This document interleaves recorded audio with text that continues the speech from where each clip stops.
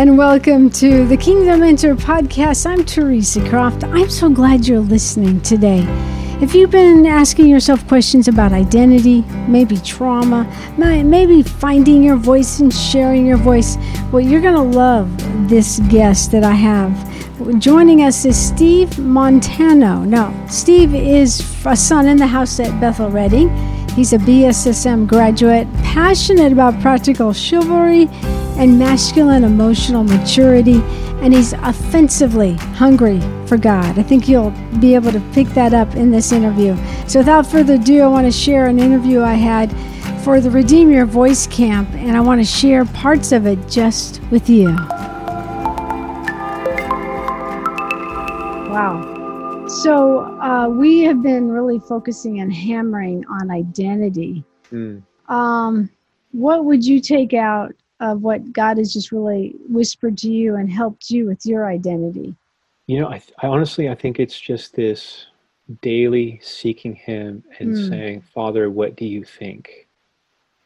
And whatever it is that He shares, take that, chew on it, internalize it, and be willing to be moldable. And what happens is over months and years, you sort of build this history of trust that you're actually really hearing Him, and your heart becomes more moldable for time, and like his fingerprints begin to really press in and rewire things internally. It's so good. Yeah. We've talked on the Voice Camp where I've shared my story of how when I would get in front of God, it was or just talk to God, and then finally a few years ago, God was saying commune.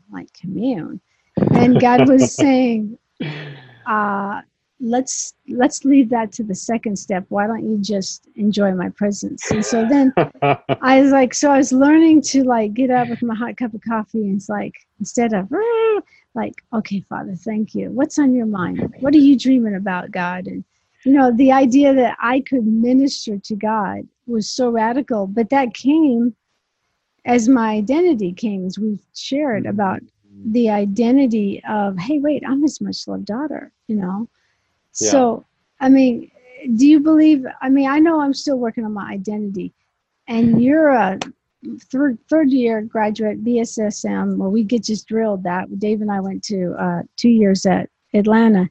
How, and I'm trying to think of how to ask this, has that grown, or has that just been a continual, okay, I'm going to seek Him in the secret place and let Him talk to me? What's your journey as far as that?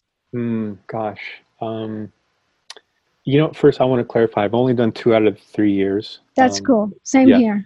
But but honestly, the gap years that I've had, I think, have been just as deep and beautiful with the Lord as if I took a third year, which I eventually probably will. But I think a lot of it had to do with kind of being so undone before Him that you kind of realize I desperately need Him.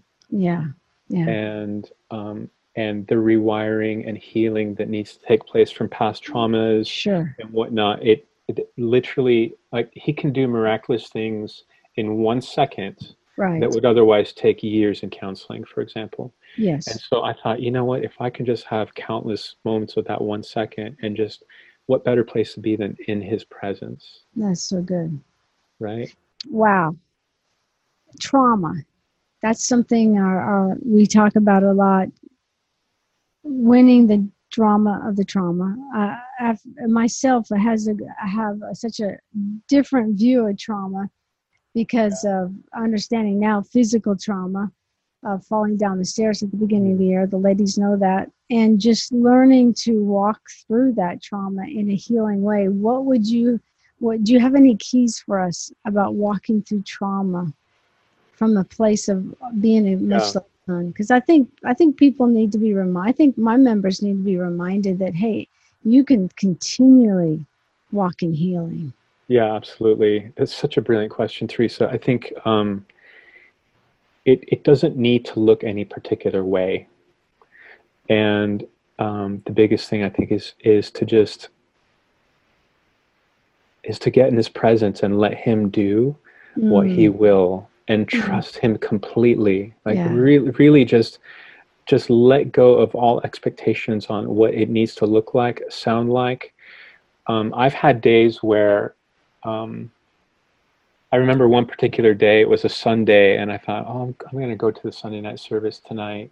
And I got up in the morning and had a whole list of things to do. And the Lord was like, no, actually, we're just going to spend all day together. And it's time for some heart surgery. And he cracked my heart open. And I literally cried all day, nonstop.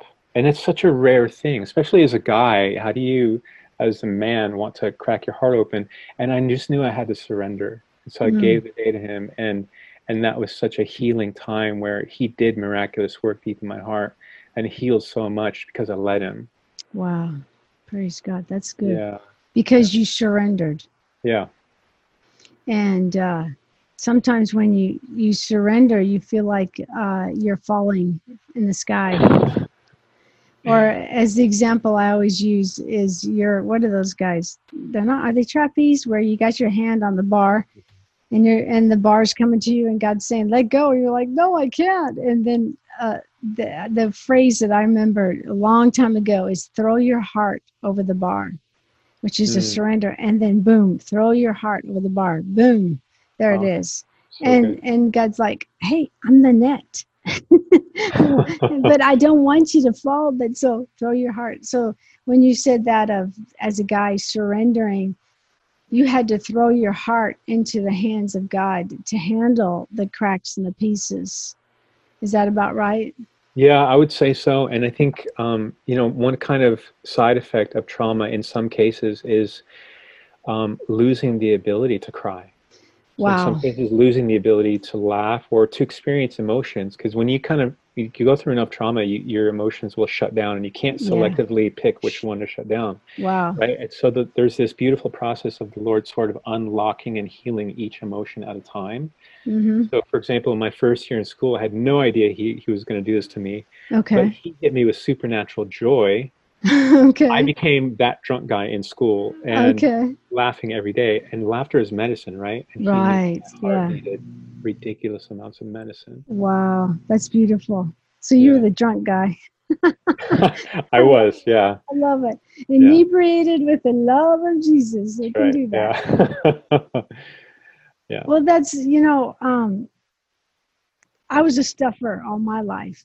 So I've had to, as I've grown in my identity, I've had to realize, wait, a stuffer has such fertile soil for fear and everything else. And God gave me this, Dave was laying the FRP, which there's a word for that in construction. And God had been working on identity restoration and how to teach it, but mainly on me.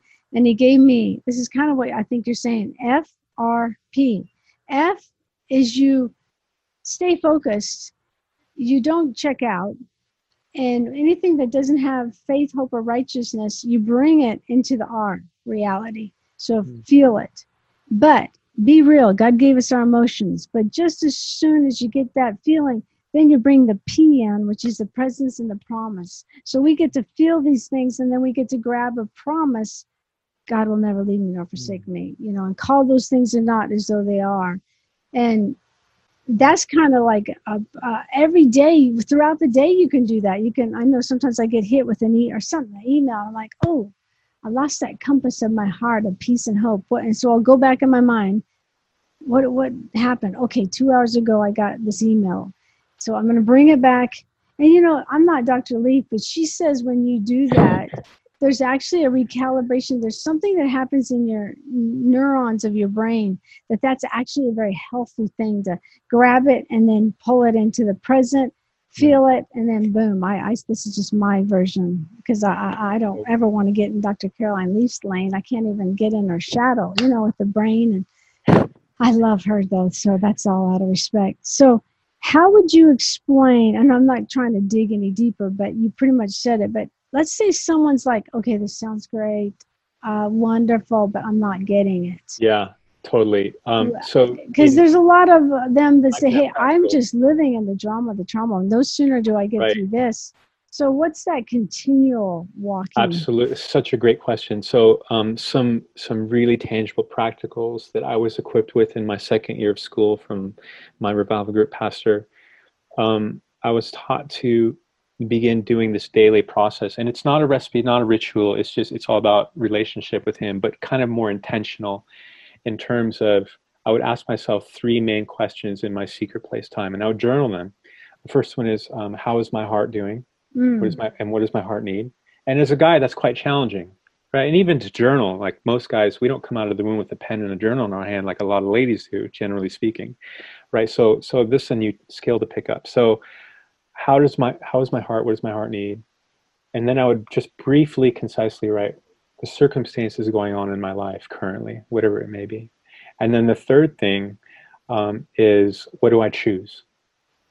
So what am I going to do about these things? What am I going to do about what my heart needs? What am I going to do about the circumstance of my life? And invite the Lord into this whole conversation. And what it does is I'm now giving voice to my heart. I'm inviting the Lord into it. I'm recognizing my circumstances and making powerful choices, so I'm no longer a victim. I'm a victor. wow. Right? And I'm making godly choices because I'm becoming more tender to His will and aligning myself with that. And in the whole process, He's now He's just healing and ministering my Wow, so heart, good. right? And so with enough time, you start to have these just phenomenal encounters with the Lord, and you kind of look back over the months and you realize, like, wow, He healed me so deeply in this walk and in this journey because I took that extra intentional Right. step with Him on a regular Yeah. basis. Wow. So And it what are becomes those so things normal. again? What were those questions again? Just real quick, because I Yeah, think that's something we all could do. So go ahead. absolutely. So first one is, how is my heart, and what does my heart need? Okay. Um, and what's going on in my life, Okay. and what do I choose? What do I choose? Okay. I didn't mean to interrupt. That's beautiful. And then Yeah, you journal that, and every I don't know day. about you, but if I journal, I get a lot of, very much an internal, but Yeah. that's good. That helps you continually to write. And so that's awesome. I love that. Thank you. One thing I'm so passionate about right now is this mandate about using your voice. Mm, And if anyone sees me online, they'll see I've just become more and more narrowed down to that, especially in the days that we're living. How do you feel like you use your voice? That's one question. I have a couple more. yeah. How do I use my voice? I'm incredibly intentional with the things that I post on social media. Okay. For example, and a lot of things, what I'll do is I think, like a lot of people, we have a lot of thoughts, a lot of ideas. But what I'll do is I'll take the time to really chew on Mm, things with the Lord, and I'll journal things out. Whatever's going on in my internal world, I'll put it all out in a journal, and then I'll chew on it intentionally with the Lord, and I'll sort of refine it down to like one or two sentences. And then what I found, one thing that Jesus does is He takes it a step further, and He turns that one or two sentences into a question, wow.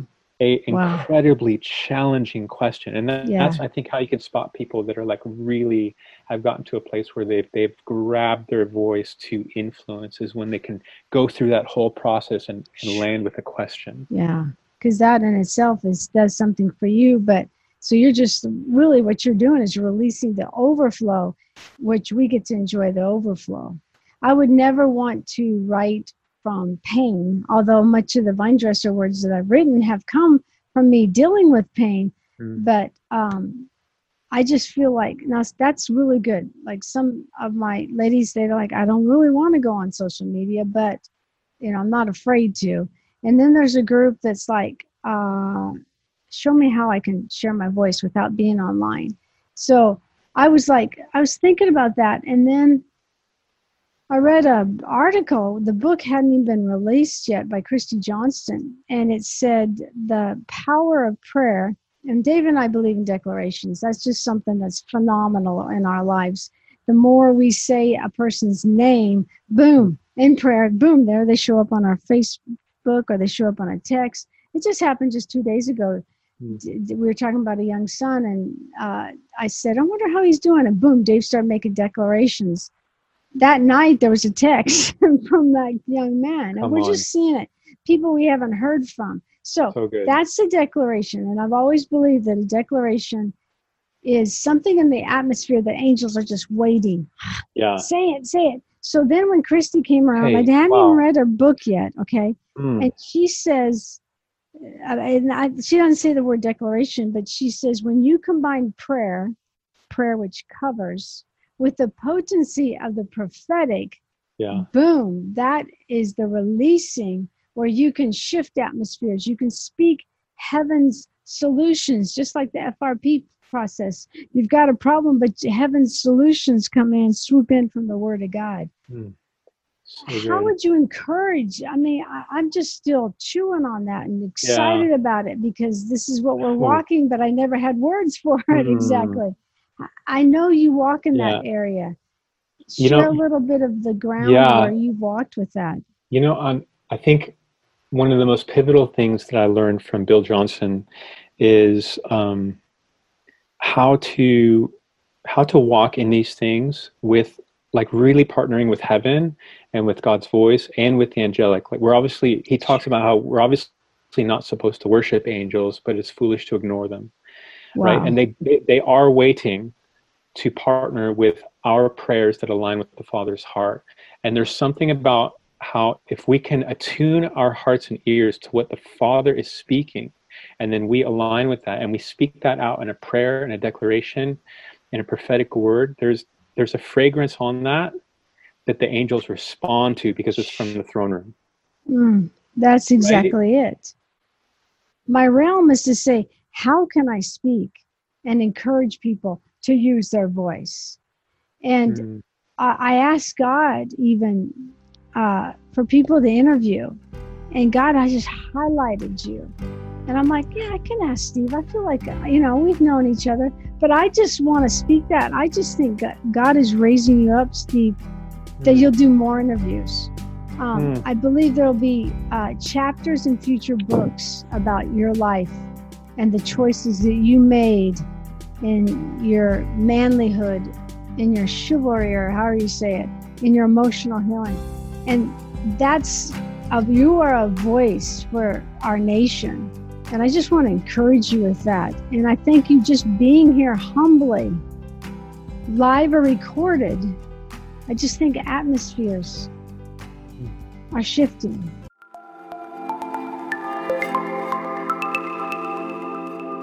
And I hope you enjoyed that. Steve Montano. Oh, we love to be able to spend time. I might add that after this interview, Dave and I hung out with Steve for quite some time.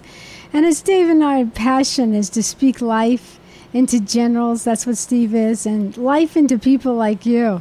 Hey, I still have a few spots left open in light of that. It's the blueprint, identity blueprint, that we offer here at the Kingdom Mentor Academy, and it's just a chance to ask you some questions, give you a solid foundation for breakthrough, and speak into your identity. So if you want to check that out, it's redeemyourvoice.com/blueprint now. Blueprint now is all in lower cases. So redeemyourvoice.com/blueprint now. It'd be such an honor to connect with you and talk about your voice. All right, let's do this together. We say no to striving and yes to abiding, to live in the sweet spot of our divine destiny. I'll talk to you in the next podcast.